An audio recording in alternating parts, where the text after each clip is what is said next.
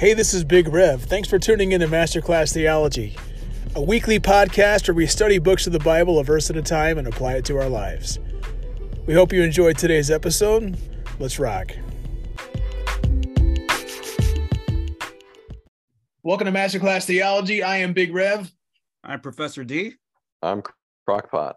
And we have the honor of continuing our little opening of 2023 series, looking at favorite Bible characters or characters we wanted to study. Last week, I led the discussion through the character Naomi in the book of Ruth. And tonight, we have Professor D, who's going to be driving the train, and he'll be leading our time of discussion. He'll let us know whoever we're going to study, and we look forward to it. So let me open up a word of prayer, and I'll hand things over. God, thank you for this evening. We thank you for your word and for this opportunity we have to study it. I pray for Professor D tonight as he leads us in our discussion. We thank you for all those listening in podcast land, and we pray all this in Jesus' name. Amen. Amen. Professor D, the floor is yours. All right. Well, thank you, my friends. So tonight we're going to talk about Jonah, and I'm very excited about it. I know that at times it feels like Jonah gets talked about a lot. It's one of those stories that kids are oversaturated with in Sunday school. And yet there's so much more to this story than a big fish. And, because this is such a cool study, we're not doing as Joel brought up, we're not focusing on a book study. So we're not necessarily doing verse by verse as we always do, but we're basically doing a character sketch. So we're going to be doing a character sketch on Jonah, and we're going to be gleaning stuff out of the life and person of Jonah and see what relates to us and how it speaks to us as well. But before we get anything going, before we even turn our page to the book of Jonah, I'm going to read really quickly from what I'm going to call, in comic book land, everybody wants to get, what is this character's first appearance? For instance, and this one's kind of interesting because it has comic book connections and the movie connection. When did Boba Fett first come on the scene? Well, you know what? Boba Fett was introduced in the comic books. So they introduced him in the comic books. And even now, there is a great debate on what is Boba Fett's first comic book appearance, because there was a magazine and then there was a comic book, and it's really cool. And then Boba Fett also does come out in that one Christmas special. I don't know if any of you guys are familiar with that one Christmas special back in the day. We've forgotten it, Mick. Did you actually? I actually thought you knew it like verbatim. He does. That's the one we forget about that one, Mick. Yeah, listeners should know that Joel is currently drinking from his Star Wars mug. Yeah. You had me at Boba Fett, but the holiday special. So, first appearances are big. So I'm that kind of a nerd. And so I'm going to go into Jonah's first appearance in the Bible. You're going to give us the Marvel origin story? Yeah, something like that, Amazing. It's better than the Jonah. DC dark ones, Uh-huh. And I'm saying this is a DC fan. So anyways, it goes, here we go. So it says in 2 Kings 14, 23 to 25, for those of you guys who want to note that down for later. And I'm going to start in the middle of verse 23, where it says, Jeroboam, and this is Jeroboam II, the son of Joash, king of Israel, began to reign in Samaria. And he reigned 41 years. And he did, what does it say Jeroboam did? Let's pay attention here. He did what was evil in the sight of the Lord. That's key. So please pay attention, because that's going to be key to understanding Jonah as well when we get to it. He did not depart from all the sins of Jeroboam, the son of Nebat, which he made Israel to sin. Jeroboam, restored the border of Israel from Lebo Hamath as far as the sea of Arabah, according to the word of the Lord, the God of Israel, which he spoke by his servant Jonah, the son of Amittai, the prophet, who was from Gath Hepher. So there's a couple hundred things to go with this. And I'm going to start off with one of the things is Jonah was a prophet to the northern kingdom of Israel. So the northern kingdom of Israel, anybody that knows anything about the history of Israel knows that the northern kingdom was bad from start to finish. There was absolutely no good king that came out of Israel. There's a joke about nothing good comes out of Nazareth. Being that Nazareth is part of Israel. Well, nothing good came out of Israel during this period. Absolutely nothing, zilch. So it would make no sense, as I'm reading this, that the borders of Israel were expanded. So to me, when I'm reading this, it makes no sense for God to want to reward Israel.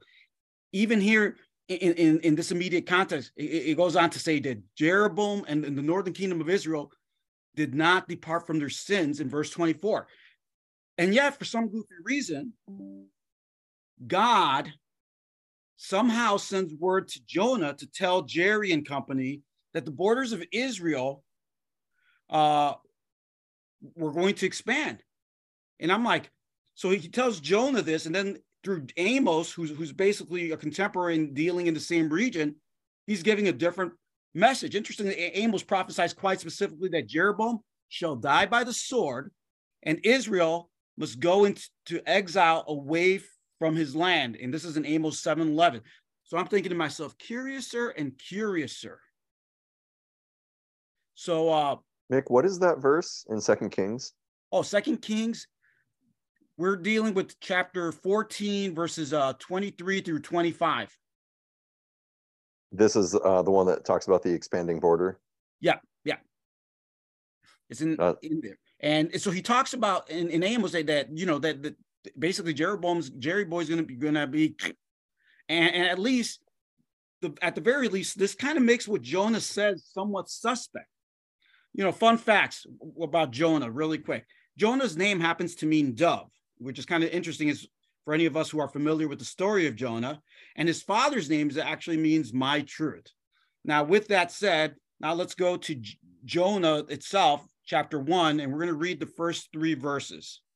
So I'm going to allow a little bit of time there. So it's Jonah's chapter 1, and we're going to read from the first 3 verses. And it goes like this.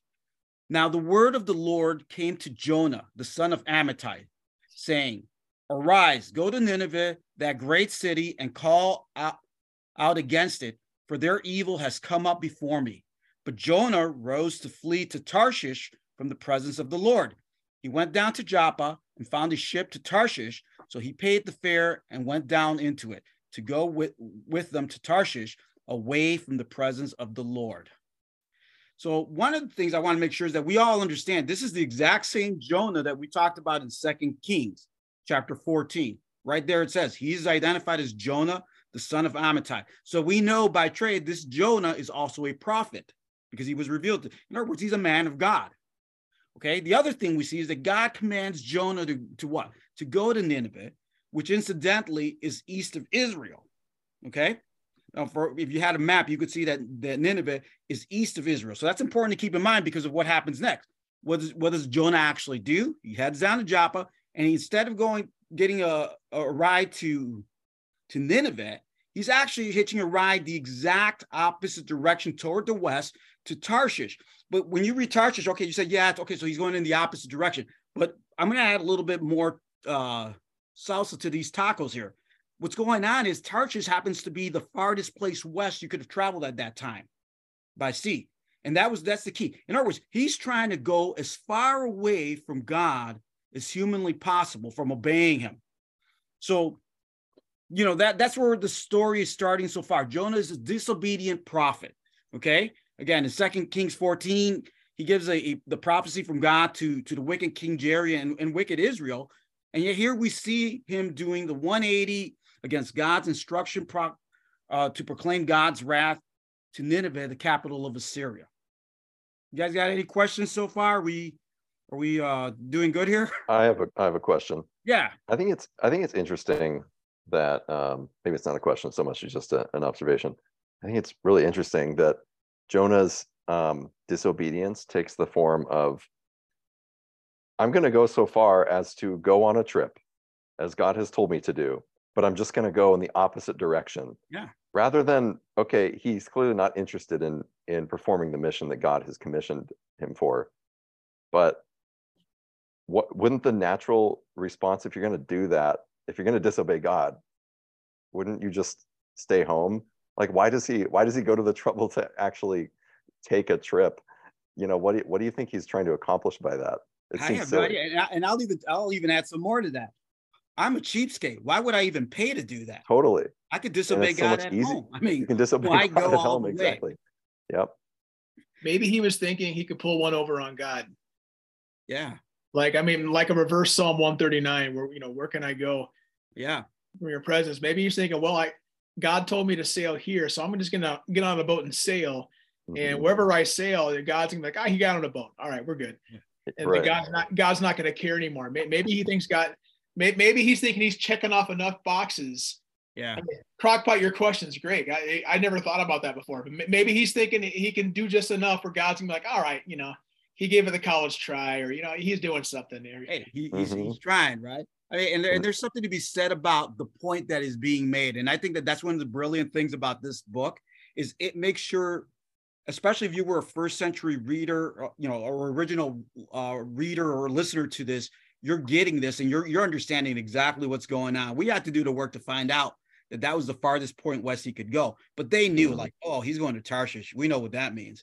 So I think the part of it is the Holy Spirit communicating just how bad this was, so it's no brainer that his disobedience to God in part stems out of his hatred for Nineveh, as we're going to see later. However, taking into account 2 Kings chapter 14 and how he gave a favorable prophecy to Jerry and Israel, which honestly to me seems a little bit out of place, while there is no doubt that he's a man of God, again, he's referred to as a prophet, the real question to me is how honorable a man of God was he? I mean, obviously, he's clearly going the complete wrong direction, geographically, and I think it's also a barometer for where he was spiritually too. And yet he didn't see it. And I suspect that most of us are very much like him a lot of times, So yeah, I think we do need to question how reliable prophet Jonah was. And I think that's something that a lot of times when we go through the book, again, especially taking into account the 2 King part of it, which is something that's kind of been new to my thinking. I never really thought about it. Why would you give a favorable prophecy to the northern kingdom? I mean, I know God is love and grace, but God, here we're starting off with him giving basically a bad prophecy to Nineveh. I don't see why God would have given Israel a good prophecy, but the truth is, I don't know. Now it says that he did, so he must have, but it's interesting that in light of that, Amos comes later and gives a different type of prophecy. So again, we have to question a lot of things. I think it presents Jonah as a very questionable character at the very least. Sure. I believe that what we're seeing here in Jonah is really his true character in display. And more than an overzealous, well-meaning Israelite, what I'm starting to see here is a very broken prophet who's anything but his namesake, which means dove, and is very partial to his own interests, and who's also very mean and hateful. And I know that sounds harsh to say about a man of God, but this is what this man of God is showing by his behavior. Mick, is there any prophecy spoken by Jonah recorded in the book of Jonah? Interestingly, other than what he mentions to the Ninevites later on in chapter 3, it's like a real short spiel, right? Of like, yeah, and this is what God wanted me to say to you. But even with Jonah, one of the weird things about Jonah is where the other prophet books with are prophecies too. This is the only one that's really more about a prophet than it is about the prophecy he's proclaiming. And that kind of seems consistent with what you're saying about he's not necessarily, I don't want to just say he's like a bad character or something, a bad Bible character, bad guy, or that he should be condemned or something, but like he definitely is a person of dubious character. And it's just interesting that of all the prophetic books, Jonah's book, he's another one of those prophets, and yet we don't really see him doing his job as a prophet. Yeah, we don't even see him really like prophesying, except for that one short little thing where he gets to Nineveh and just does what looks like the bare minimum of what was asked of him. Yeah. Big Rev, anything? Yeah, I mean, I'm still, I mean, what one of the things you've maybe jump into my mind there is the oddity of the book of Jonah, where it's not saying this is a message to the Edomites or to Judah or something like that. This is just a message, and we learn that God's going to go after Nineveh. Yeah, but this is not. So it obviously is a message to Nineveh, but it's a message more about the prophet. I mean, it's almost like if if centuries earlier the older brother in the prodigal son story got a backstory or something. It's like that attitude that kind of has a weird attitude with God, and it's like God's going to purposely go after this Jonah character versus overtly going after a people group. Yeah, from the beginning. That's a really interesting point. I mean, it's like the Ninevites are kind of incidental in this one. Yeah. I mean, they're obviously on God's heart, because that's part of the reason why Jonah's taken off. He's like, oh, I'm not going to go, be like saying, go prophesy to the Taliban or something. Well, I'm not going over there, Mm-hmm. It's like, it's obviously they're on the burner somewhere. Don't seem to be on the front burners, but the story seems to be more about God going after his prophet. Yeah. And that's fascinating. Yeah. So yeah, it is a very different of the minor prophets. Now, obviously, because we're doing a character study, we're not going to read, like it says, the book verse by verse. So I'm going to give you a lot of Reader's Digest. If you're a reader who's not aware of the story of Jonah, I highly recommend that you read it. You will enjoy it, at least even on a just reading it level. It's only 4 chapters long, very easy, light read. And, it's just very fun to read that story. I mean, and most of us are familiar with it, but for those who aren't, it's never too late. And it's a great book to read and do. You can do it in one sitting. So I'll give the Reader's Digest of 4 through 7. So God sends a storm that threatens to destroy Gilligan and crew. Everyone is afraid. They desperately try to lighten the boat and do anything in the name of survival. They cry out to their pagan gods. Jonah's sleeping during all of this. And he gets a rude wake-up call from the captain and is told to pray to his God. They cast lots, and it's determined that Jonah is somehow the epicenter of their predicament. And now we go to verses 8 through 10. So they ask him, tell us, whose account this evil has come upon us? What is your occupation? Where do you come from? What is your country? Of what people are you? I'm surprised they asked for his zodiac sign, but verse 9 goes on. And he said to them, I am a Hebrew, and I fear the Lord, the God of heaven, who made the sea and the dry land. Then the men were exceedingly afraid and said to him, what is it? What is this that you have done? For the men knew that he was fleeing from the presence of the Lord, because he had told them. So one of the first things that strikes me about this particular passage is the irony. Here Jonah is when they ask him, and he's confronted face front. So tell us about yourself.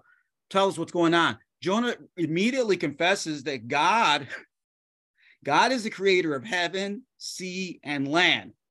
And yet he's trying to run away from the very God who is the God of the waters he happens to be traveling on, to head to another land of which God also happened to have created.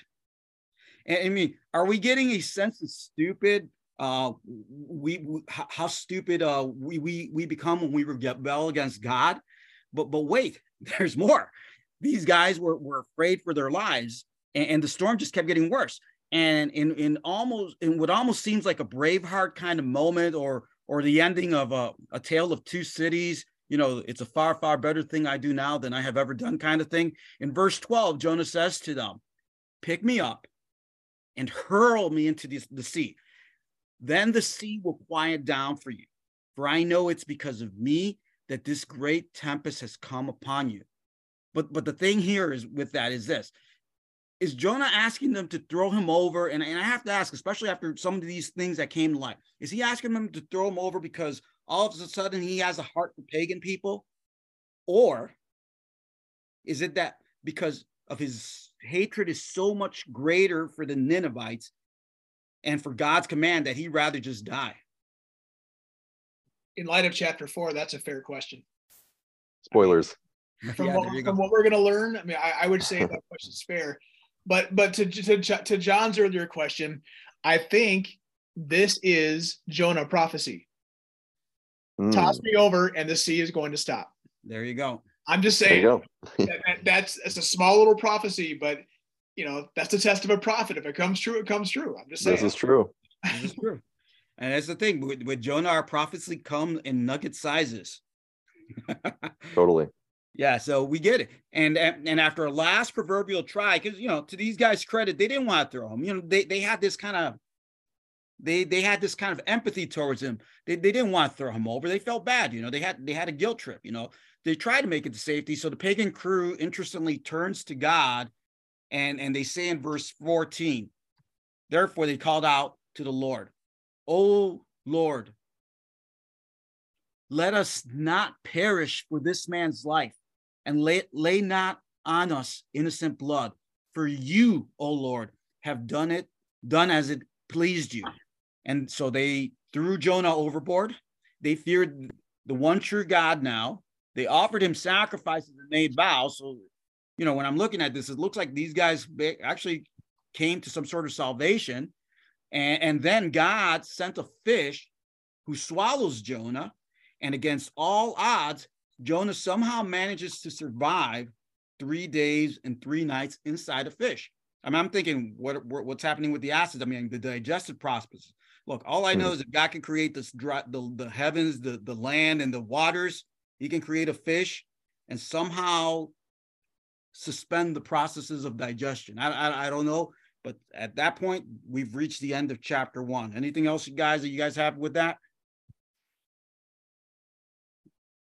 Not at the moment.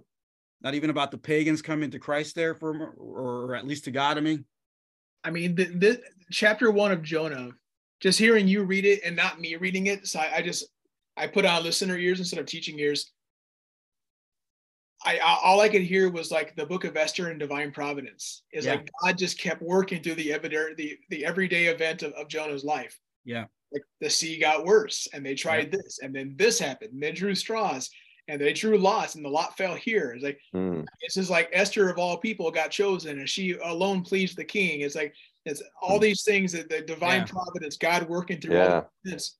God is sovereign. Jonah chapter 1 is God's sovereign providence at work, and it's so much that these pagan polytheistic guys, I mean, they're just like, what the heck? I mean, something has had to move here because you get the straw, and so you got to figure this out. I mean, that's just what stood out to me with chapter 1 is this providence. Yeah, and I will say, go ahead, Mick. Go ahead. No, you're doing good. I will say, I love it when, I love it in the Bible when God kind of appropriates like these human contrived things, like casting lots. Like he's going to use that to be the means by which these people. By which Jonah is outed, basically, right? Yeah. And sometimes, like I've talked to a lot of people who verses like this, like make them confused or uneasy. They're like, well, is the Bible saying that, like, trying to do divination or something by casting lots or something like that? Like it's saying that's okay because God used it. Yeah. Like, no, you're missing the point. Like, God doesn't care. He just it was his plan that these guys would recognize that Jonah's the problem. Yeah. And if they're going to cast lots, he's like, great, that's how they're going to find out. Yeah. He does that. That happens all over scripture where God kind of just adopts or borrows these human contrived things and uses them for his purposes, for his good purposes. I mean, that's what his covenant with Israel resembles, the types of covenants that humans were doing at the time. His circumcision is a human contrivance that God has adopted and used for his purposes. Crucifixion, I mean, the list goes on and on. You mean to tell me Samson didn't have magical hair? Oh, that was different. He definitely did. Yeah. Hey, we needed something to be the inspiration for Rapunzel there, Yeah. Right. Otherwise, what would we tell our little girls? Anyways, moving on to chapter 2. So Jonah says this beautiful, poetic, very psalm-like kind of prayer, and he's acknowledging to what you were talking about earlier, Joel, God's sovereignty. So in verses 1, and he does this especially in verses 1 through 3. So now in verses 4 through 9, we're not going to read this, people, so do bear with us. We're trying to stay within a certain time budget here too, So through verses 4 through 9, we see Jonah willing to do a 180 in obedience towards God's command, which is essentially saying towards God himself. When you obey God's word, when you obey God's command, you're obeying God. It talks about you heading towards God. And it's very beautiful because I'm going to read at least a few parts. Yet I shall look again upon your holy temple, verse 4. Yet you, God, brought up my life from the pit, O Lord, my God. And that's in verse 6. And he finishes by saying, salvation, and this is beautiful right here, guys, salvation belongs to the Lord in verse 9. And then by the time we get to verse 10, the Lord spoke to the fish, again, God using things, and it vomited Jonah out upon the dry land. And I know that was a very quick rush version of, if we were doing a book study, we'd actually have gone more into it. But since we're doing more of a character sketch, we just kind of wanted to get the broad strokes about, you know, what has gone on here in Jonah. And one of the key things that we see here in Jonah is that Jonah knows who God is. Jonah understands God. And by the end of chapter 2, we see God as a God of second chances. The hero in Jonah's prayer is not Jonah, it's God. God is the one that is the hero in that beautiful poetry poem that he's there. It's nothing that Jonah could have done to save himself. It's completely dependent on God for God to deliver him. And it's hopeful and it's beautiful. Yeah. Any other things on that, guys, before we move on, especially since I actually did a very broad stroke on chapter 2. Yeah, that final verse there, verse 9, he's talking, he's speaking of hope. Yeah. Though he's on the bottom of the sea, yeah, inside of a gigantic sea monster, and with no hope at all of anything, he's praying like he's going to see the temple again. Yeah. He's praying like he's going to offer sacrifices again. And then he gives a prequel to Revelation chapter freaking 7. Salvation belongs to our God. Yeah. Like they say this in the throne room and to the lambs. Like it's like, yes, salvation belongs to Yahweh. It's like, oh my goodness. He's speaking like a prophet at the last hour with his last little bit of, he thinks, of breath. Yeah. And here he is finally doing the job he should, and saying, you know what? I'm going to keep my vow now. I'm going to do all these things. I mean, I've heard of foxhole prayers, but this is, I mean, he has so much hope here. Yeah. Salvation comes from the Lord. Anything. Yeah. You wouldn't expect any hope here. Yeah, I'm going to see the temple. I'm going to offer my sacrifice. I'm going to do all these things. Hey, Bucko, you're on the bottom of the sea inside of this thing, and you're not going anywhere. Yeah, you're not dead. We'll give you that. But okay, my goodness. But just, it's almost like this is his repentance moment. Yeah. Before he smells like fish puke, and before he's a sandy thing on the beach, he's like, he's repenting. It's like he's turning back to God here. Yeah. And it's like we got to give him credit. It totally. Does sound like a foxhole prayer, but a foxhole prayer is better than no prayer. That's right. To build on that a little bit, Joel, you can tell from this prayer, and it could be a psalm. You could see this being included in the book of Psalms, and you can tell just by reading it that clearly Jonah's a guy who he's read his scripture. He's read his Hebrew scripture. If you read Psalm 69, let me just read a couple verses of it. This is Psalm 69:1, Psalm of David. Save me, O God, for the waters have come up to my neck. I sink in the miry depths, and there is no foothold. I have come into the deep waters. The floods engulf me. I am worn out, calling for help. My throat is parched. My eyes fail, looking for God. And it goes on, and it gets, it starts off very dark, very somber. It gets more hopeful, but the language there is just incredibly similar, I think. Yeah. The tone is very similar, and you can just tell, like, again, you gotta give Jonah some credit. This is a man who knows his Hebrew scripture. He knows the Psalms of David, most likely, maybe even that one specifically. And it's just such a beautiful and earnest prayer that he makes there in that moment of desperation. I'm willing to do the scientific experiment that if we read this passage to people, everybody would tell us it came from a psalm. Totally. We read it and didn't tell them anything. We just read the actual prayer itself. I think most people would agree that they would confuse it for a psalm. And having not read it recently, I might have even thought it was a psalm. Same. So, I forgot this was here until I reread it yesterday. Make I wonder about verse 7, if it speaks to his character. And he's saying, when my life, how's it go again? When my life was fainting away. He's talking about the seaweeds wrapping around his body. Yeah. He's soon to be a crispy critter here, but he's almost dead. But when my life is fainting away, I remember the Lord. Gosh, that begs a question. Have you forgotten? Yeah. You choose now to remember the Lord? I mean, you kind of remembered him on the boat while the sea billows were rolling, as it were. All he did was sleep on the boat. There's nothing to remember when you're in dreamland. Toss me over. I'm the reason this happened. And so now he's going to remember God. Mm-hmm. That's like, it just begs the question, had he forgotten? And I wonder if his chapter 2 paints a bit of a picture for chapter 1. Yeah. Maybe he forgot that who the heck he's dealing with. Yeah. And God's not going to be put off by a Tarshish. That's right. God's going to chase your butt down the other side of the Mediterranean. You're not going to run away. I mean, have you forgotten who you're dealing with? You can speak a good game to these polytheistic dudes. That's the creator of, all the land or whatever. But now he remembers when he's about to die. And that's just kind of, these are his words, not mine. I mean, it's painting a picture maybe. I don't know, Mick. No, I am totally on board with that, because that's exactly what's going on. I mean, clearly and this is kind of like the thing. It's kind of like selective memory, Oh, now you remember God, when you were in the midst of the commandment, you didn't remember. When you were in the boat, it isn't until you're kind of confronted that you remember, or you're starting to remember. But yeah, no, that's really good stuff. But continuing on the note of God as the God of second chances, we're going to go to verses 4-5 of chapter 3 now.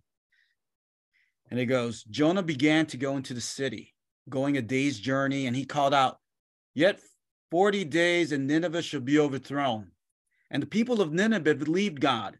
They called for a fast and put on sackcloth, from the greatest of them to the least of them. So, the second chance to preach to Nineveh. Jonah preaches and the people respond. And in verse 6, it says that the king got word of this message and also repented. And in verse 7, he gives this, and it's kind of funny because he gives this exaggerated proclamation that even the animals, and we're going to have to remember this for chapter 4, by the way, even the animals had to fast in the hopes that God would spare them from this judgment. And by verse 10, God sees their repentance, it says, and grants them a stay of execution. And you think, well, Jonah's got to be happy. I mean, Joel and I always talk about this. Jonah's the only evangelist that has like a 100% success rate. You're talking about, this is the best evangelist prophet of all time. I mean, I don't think even Billy Graham had 100% rate of conversions in any of his campaigns, So it's like, yeah, right. Best evangelist ever, right? I mean, pound for pound, at least. I mean, yeah. I mean, Paul has him on numbers, but pound for pound, you can't. Jonah, 100%. I mean, you're talking about like in one setting, man. Paul's was over time. So it's like you're comparing Roger Maris's record with Babe Ruth, and the longevity of their careers, or Hank Aaron's and then the longevity of careers. But yeah, I mean, this guy, he got it all done, one and done, kind of, so to speak. So you're like thinking, yes, you're thinking this is something that you can put on your Facebook post as on a braggometer kind of thing. Okay. Totally. And then we get to that famous chapter 4, and boy, let's dive right in. I wanted to point out, I'm holding up a number 5, 5 Hebrew words. I just opened it up and did a count. His entire message. Oh yeah. 5 Hebrew words. That's it. And he might've been saying it 500 times as he's just so concise, I mean, I think you guys get rid of those. You guys just triggered something in my mind. Nowhere in there does he ask them to repent. Yeah, there's no turn. There's no turn or burn. This is gonna burn. Yeah, it's just implied. He's giving them your no instructions on what they need to do. That's crazy. Yeah, I mean, it's just, yeah, exactly. So it's like he's even being coy in how he's delivering this message. Okay, I'm going to give the bare minimum, like you said, the 5 words that I have. Do you think he was kind of like mumbling and like looking at the ground? 40 more days and it'll be overthrown. Well, they never said he took a bath either. So, so yeah, I mean, this is amazing when you think about it, And again, even the animals having to fast, I thought that was like wild, you know, and stuff. And then of course the king's always the last one to know because he responds after the people did. But anyways, here we go to chapter 4. Real quick, go one more time, Vic. Something kicked my butt in reading it. It's verse 5. So it goes to what we were saying. So he calls out, "Yet 40 days and Nineveh shall be overthrown."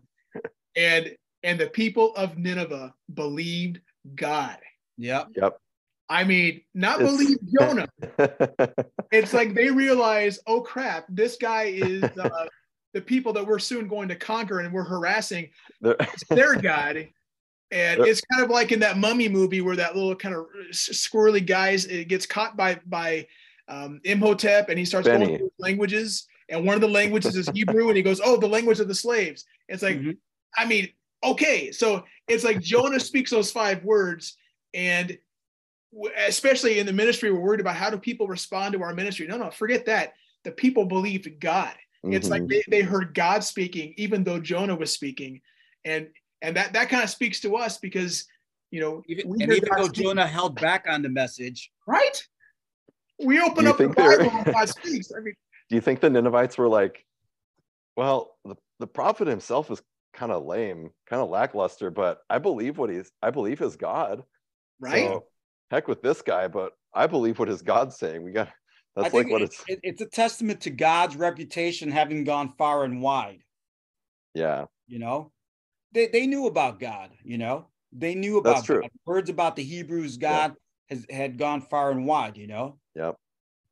All right. So you can press on pause. That's so good. That's so good, Joel. It's like the Bible's full of all these inspiring stories about how, like, the heroes, the human heroes, they did their best and they tried really hard, but like in the end, it was God who really had to come through and save the day.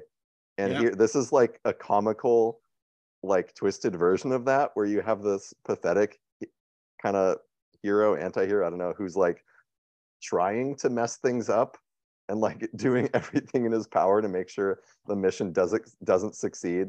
And it's like, nope, doesn't matter. God is still in control, and the mission is going to succeed beyond your imagination, beyond, like you're saying, Nick, 100% success rate. So it doesn't matter how hard you try to mess up my plans. Yep. It really is good. And now 3rd time's a charm, chapter 4. So here it goes. And it starts off, but it displeased Jonah exceedingly. Oh. And he was angry. And he prayed to the Lord and said, "O Lord, is not this what I said when I was yet in my country? That is why I made haste to flee to Tarshish, for I knew that you are a gracious God and a merciful God, slow to anger and abounding in steadfast love, and relenting from disaster. Therefore now, O Lord, please just take my life from me, for it is better for me to die than to live." And I'm going to put in parentheses, as the guy known for having delivered the Ninevites. Like, he did not want to be known for that. So Jonah David is like full on display here, man. It is full on display. I did not want to be known as the guy who saved them people. I told you, God. I told you, God. Now the kids I told you this was going to happen. I told you were going to forgive them. Darn it, God. Why'd you have to be so gracious and merciful and loving? Why'd you have to be so hesed? All the worst attributes of God. Oh, God, and it's clear that Jonah's disobedience in chapter 1 was not related to ignorance, but willful rebellion. I mean, again, it's a 180. He's saying it. He knows who God is, and he's admitting that he knew this in the beginning. A 180 against God's revealed will. And at the same time, he demonstrates that he knows God's grace. He understood. He said, God, that you're gracious, you're mercy, you're patient, and you're loving. And again, unless we think that he was being selfless earlier when he told the pagans to throw him over in chapter 1, we see that his death, which was really motivated by the exact opposite, anger, bitterness, resentment, and hatred, not love for them or others. I mean, this is very unbecoming of a man of God. And very much so. Yeah, I mean, are we people of God? Are we struggling with tensions like these? are we like Jonah, who on the one hand, we acknowledge God, we acknowledge his sovereignty like he did in chapter 2, and then we affirm that God is gracious, merciful, patient, loving, like right here in verse 2. And yet on the other hand, he finds himself deliberately disobeying God and probably going around being hateful. And I don't know about you, but Jonah's story really gets me reflecting on me, because I know who I am. I have never been accused of being Mr. Nice Guy, and that is concerning, you know. And when I look at Jonah, I see a mirror of what I can be like, you know. And yet again, in verse 4, God says to him, do you do well to be angry? Or as God puts it in James 1:20, for man's anger does not bring about the righteousness that God desires. You know, and Joel knows this because he's worked with me a bit longer, and he knows how I've struggled with anger issues. You know, and it's one of those things where I don't know about you, listener, but I've tried to justify my anger so many times. So yeah. Yeah, it's fun to make fun of Jonah, isn't it? But you have to acknowledge at the same time he's us, and this wouldn't be in the Bible if that were not the case. Yeah. If the author weren't trying to get us to think hard. Do we really have a heart that wants to see souls saved and that really delights in that and takes joy in that, even when it comes at the cost of, okay, God's family is very big and it includes a lot of people who maybe I would rather not see there, you know? Doesn't matter. God wants them there. God wants to extend his love to everyone, just as I don't deserve it. You know, that person that I don't want to see receive God's love, they don't deserve it either. And but that makes us equal. We deserve it, or we don't deserve it the same amount. Yeah. Yeah, it's a lot of good stuff here, man. And you know, we know obviously the answer to the question God asked Jonah is no, or at least I know that answer is no, but you know. And just, man, just so brazen. Is it right for you to be angry about that or about the plant? Yes, it is. I'm so angry, I wish I were dead. Man.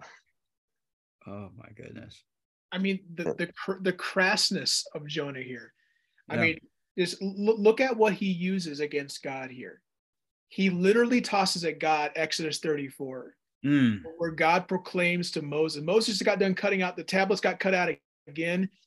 And we learn, you know, this is who God is. The Lord passed by Moses. He passed by him. The Lord, a God merciful and gracious, slow to anger, abounding in his steadfast love, or chesed, and faithfulness. I mean, keeping that faithfulness for generations.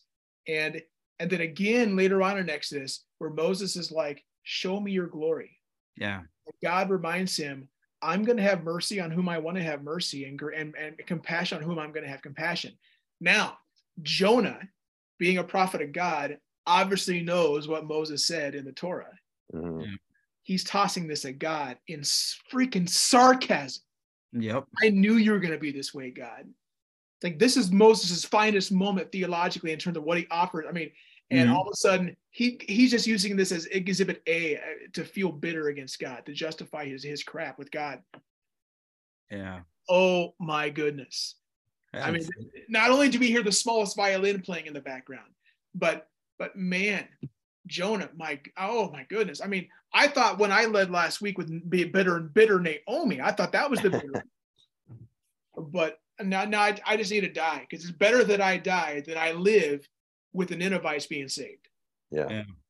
So I would rather just die than have that happen, because you're a graceful God. Oh yeah, it's better that I just not obey you, because I don't want you to be God anymore. You're only God if you fit my version of God. Yep. It's like bitterness. Thy name is Jonah. Yeah. Contrast that to Abraham in Genesis 18, 19. Not that Abraham had it all figured out by any means, but that's one area where he definitely shines, and just contrast their attitudes there. God prepared to destroy Sodom and Gomorrah, which, as we know, obviously isn't what ended up happening. You know, they weren't they weren't spared the way that Nineveh was, but Abraham pleading for them. What if I can find this many people? Oh, what about this many people? You're right, I probably won't find that many, but what if I can find this many? Will you spare them? It's like complete opposite here. Yeah. Yeah, that's really great stuff, man. So yeah, so what happens is Jonah goes on, he goes out of the city and he constructs this makeshift kind of IKEA cheap canopy that just isn't cutting it against the Middle Eastern midday sun. So God creates this plan on the spot to provide Jonah with a shade. And Jonah, interestingly enough, this is like the happiest we see Jonah in the entire book. Jonah's actually appreciative, and he's grateful for this plant that is giving him shade. But the funny thing is that the next day, God decides to, I'm gonna mess with Jonah a little bit. I'm gonna provide a worm. I'm gonna get rid of this plant. It's gonna wither. And so the next day, God withers this plant, and this time, now Jonah's got no protection from the sun. And we pick up the story again, kids, in verse 8. And he, Jonah, asked that he might die and said, "It is better for me to die than to live." And I have to stop and say, classic Jonah. In verse 9, but God said to Jonah, "Do you do well, again, to be angry and now for the plant?" And again, Jonah said, "Yes, I do well to be angry enough to die." And the Lord said, "You pity the plant for which you did not labor, nor did you make it grow, which came into being in a night and perished in the night. And should not I pity Nineveh, that great city in which there are more than 120,000 persons who do not know their right hand from their left hand, and also much cattle?" And I'm like, and that's how the book ends. And I'm like, wow, what a back and forth between God and Jonah. Like earlier, when God questions Jonah, what God is really trying to do, he's trying to get Jonah to think through what's going on. He wants him to think about the absurdity. And I'm going to use the word that I would use on myself, the stupidity of what Jonah, is saying and thinking. God challenges our inconsistencies, because that's what we struggle with. We struggle with inconsistencies. On the one hand, we say we recognize God and the sovereignty of God, and yet we live sometimes in 180 style disobediences against him. Forget about the pagan mariners of chapter 1 and the Ninevites. Jonah, the prophet, the man of God. We're Christians, and we're the people of God nowadays. We're the children of God, as it says in John 1:12. On the one hand, we recognize God as gracious. We recognize him as merciful, patient, and loving. And yet, how careful and consistent are we being towards those who oppose us? Think of anybody that disagrees with you politically, and how you feel, think, and react to them. What happens to love thy neighbor? What happens to love thy enemy? Yeah, Jesus said it. He went there. Or even worse, when he asked us, pray for those who persecute you. And we see Jonah's angry reply about him having the right to be angry about the plant dying. And we're like, oh, Jonah, what are you doing? But are we maybe not doing the same thing ourselves? Caring more for, like Jonah, things, circumstances, situations more than people? I mean, angry enough to die. Was Jonah really listening to himself as he said this? I mean, did he stop and listen to himself? I mean, I find like this is like the kind of thing like when my kids say these kinds of hyperbolic tantrum kind of things, I'm like, you're really saying this? Are you listening to yourself? I mean, his life because of a plant? I mean, seriously? What this shows to me is that Jonah clearly had a wrong concept as to the meaning of life, that all lives matter to God, especially lives made in his image. Jonah was not trying to be a man of God. He wasn't not trying to be a man of God. And in 1:9, he identifies himself as a Hebrew and proudly, as one of God's people. No, Jonah's rebellion didn't stem more out from allowing emotions to lead rather than God. He knew the truth of God's sovereignty. He's constantly dropping it in this book. He knows about God's sovereignty, grace, love, and mercy. And yet he allows for his prejudice fueled by his emotions to take over. And how many times do we not buckle to our emotions rather than the truth that God has made known to us? Truths about him, truths about the value of human lives, truths about his revealed will as expressed in the Bible, and really truths about love for all. I'd like to think that Jonah actually learned. The way this book ends, it's kind of like, did Jonah get it or not? I mean, did Jonah finally get the memo, or did he continue being the way he did? We notice that Jesus talks positive about him in the New Testament, so that's kind of a little ray of sunshine there. And the other ray of sunshine is that we know the grace of God. That said, seeing as to how much I, like the mariners and like the Ninevites, benefited from Jonah, I'm grateful for Jonah's life, because I do believe that God is still changing my own heart towards others as well. I mean, again, people that get under your craw, people who disagree with you philosophically, politically, or in just any area. You'd be surprised the things that we get all up in the tiff. A plant, what is our plant would be my question, I guess. What is that plant that we get all upset in, that we want to die for, Yeah. Yeah. And of course, and God saves the cows. That's like the last thing. Gotta mention the cows. Let's not forget the cows. Yeah, man, you make some really good points there, Mick. It seems like the point of the story is not Jonah's, it's not to give a complete start to finish story arc for Jonah, this complete redemptive storyline with all of the trappings and a decisive ending, whether that's, and he received, just judgment for everything that he did wrong, or he was redeemed and he turned he got his act together and turned it all around, and the Lord, blessed him. We don't get that. It's just it's such an abrupt ending there without really seeing where it goes, how he ends, in terms of his attitude and whatnot. And I'm kind of wondering if that is an intentional way of pointing out, okay, that's not the point of the story. The point of the story is just to give us believers this kind of mirror to be like, look, Jonah's chosen by God. And I know I feel kind of weird like making a judgment on this, but I think that Jonah's saved. I think we'll meet him in heaven. I think that God picked him and God used him.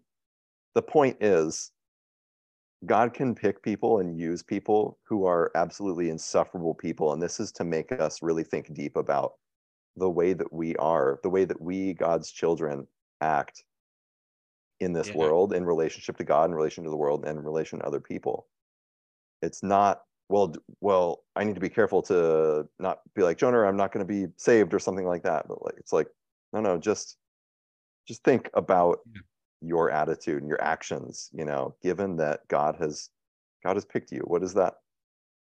How does that inform your identity and the way that you act and function in this world? Does that make sense?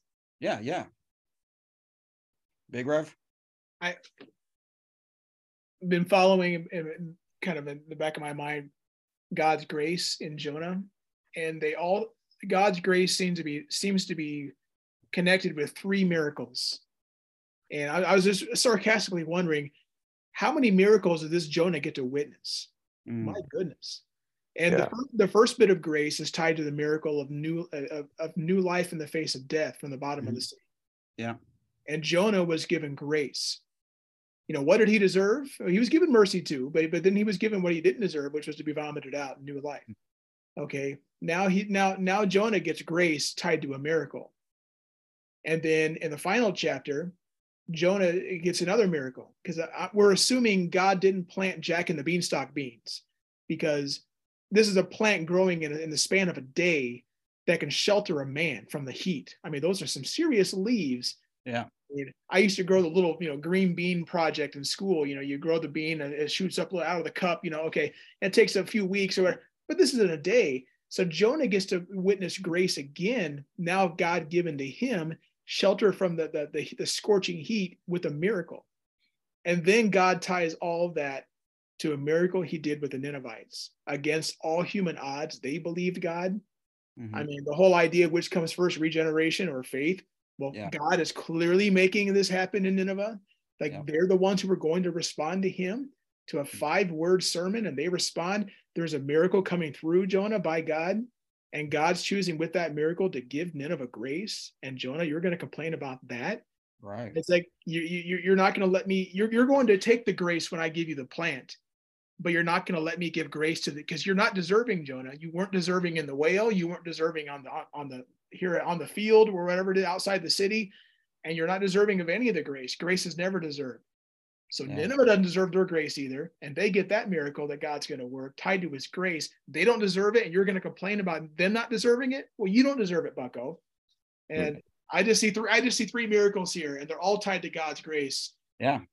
And Jonah wants to argue about being angry. Yeah. We don't ever deserve grace. The moment you can deserve it. I think Jonah feels like I deserve this vine. I deserve this. I'm your guy, God. I deserve you doing right to me. And you never deserve grace. It's not grace anymore. Whether you're the undeserving, it's always given to the undeserving. Whether you're the enemies of God's people or you're just the enemy of God, as in you, the sinner that you and I are before Christ. It's and I think it's great that you pointed out that Jonah received grace twice in this book. Woo! You know, and I think it's just so it highlights something very important. I think that we as believers need to also see that sometimes we as grace recipients, we don't fully appreciate the grace we've received. And when we don't fully appreciate the grace we've received, we have a hard time extending it to others. You know? And I thought that was very, very, very, Wow.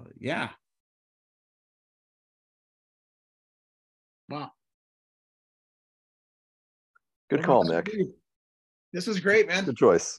Yeah, I mean, there's so much more. I'm sure we can, but we only have so little time. Granted, we're not sponsored by anybody, so we can make these podcasts as long as we want to, but we choose not to. Yeah.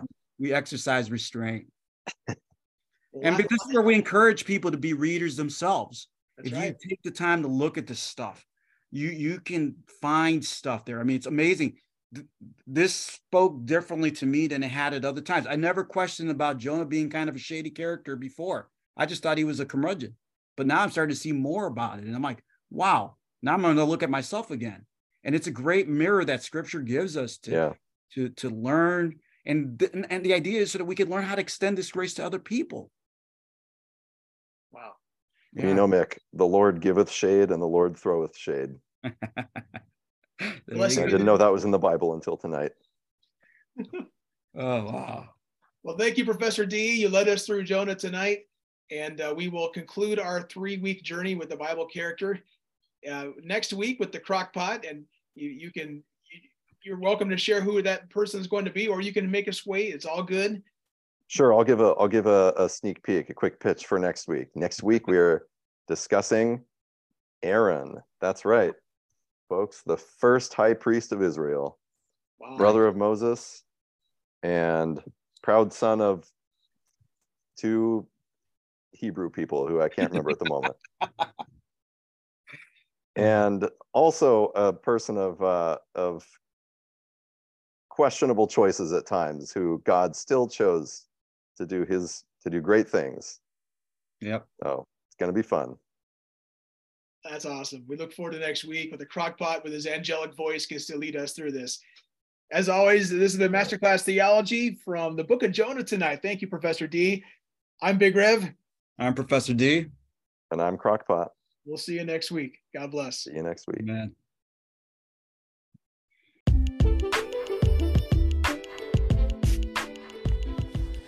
This has been Masterclass Theology. I pray you've been challenged and encouraged during today's episode, and I hope you'll continue to join us as we journey through the Bible. God bless.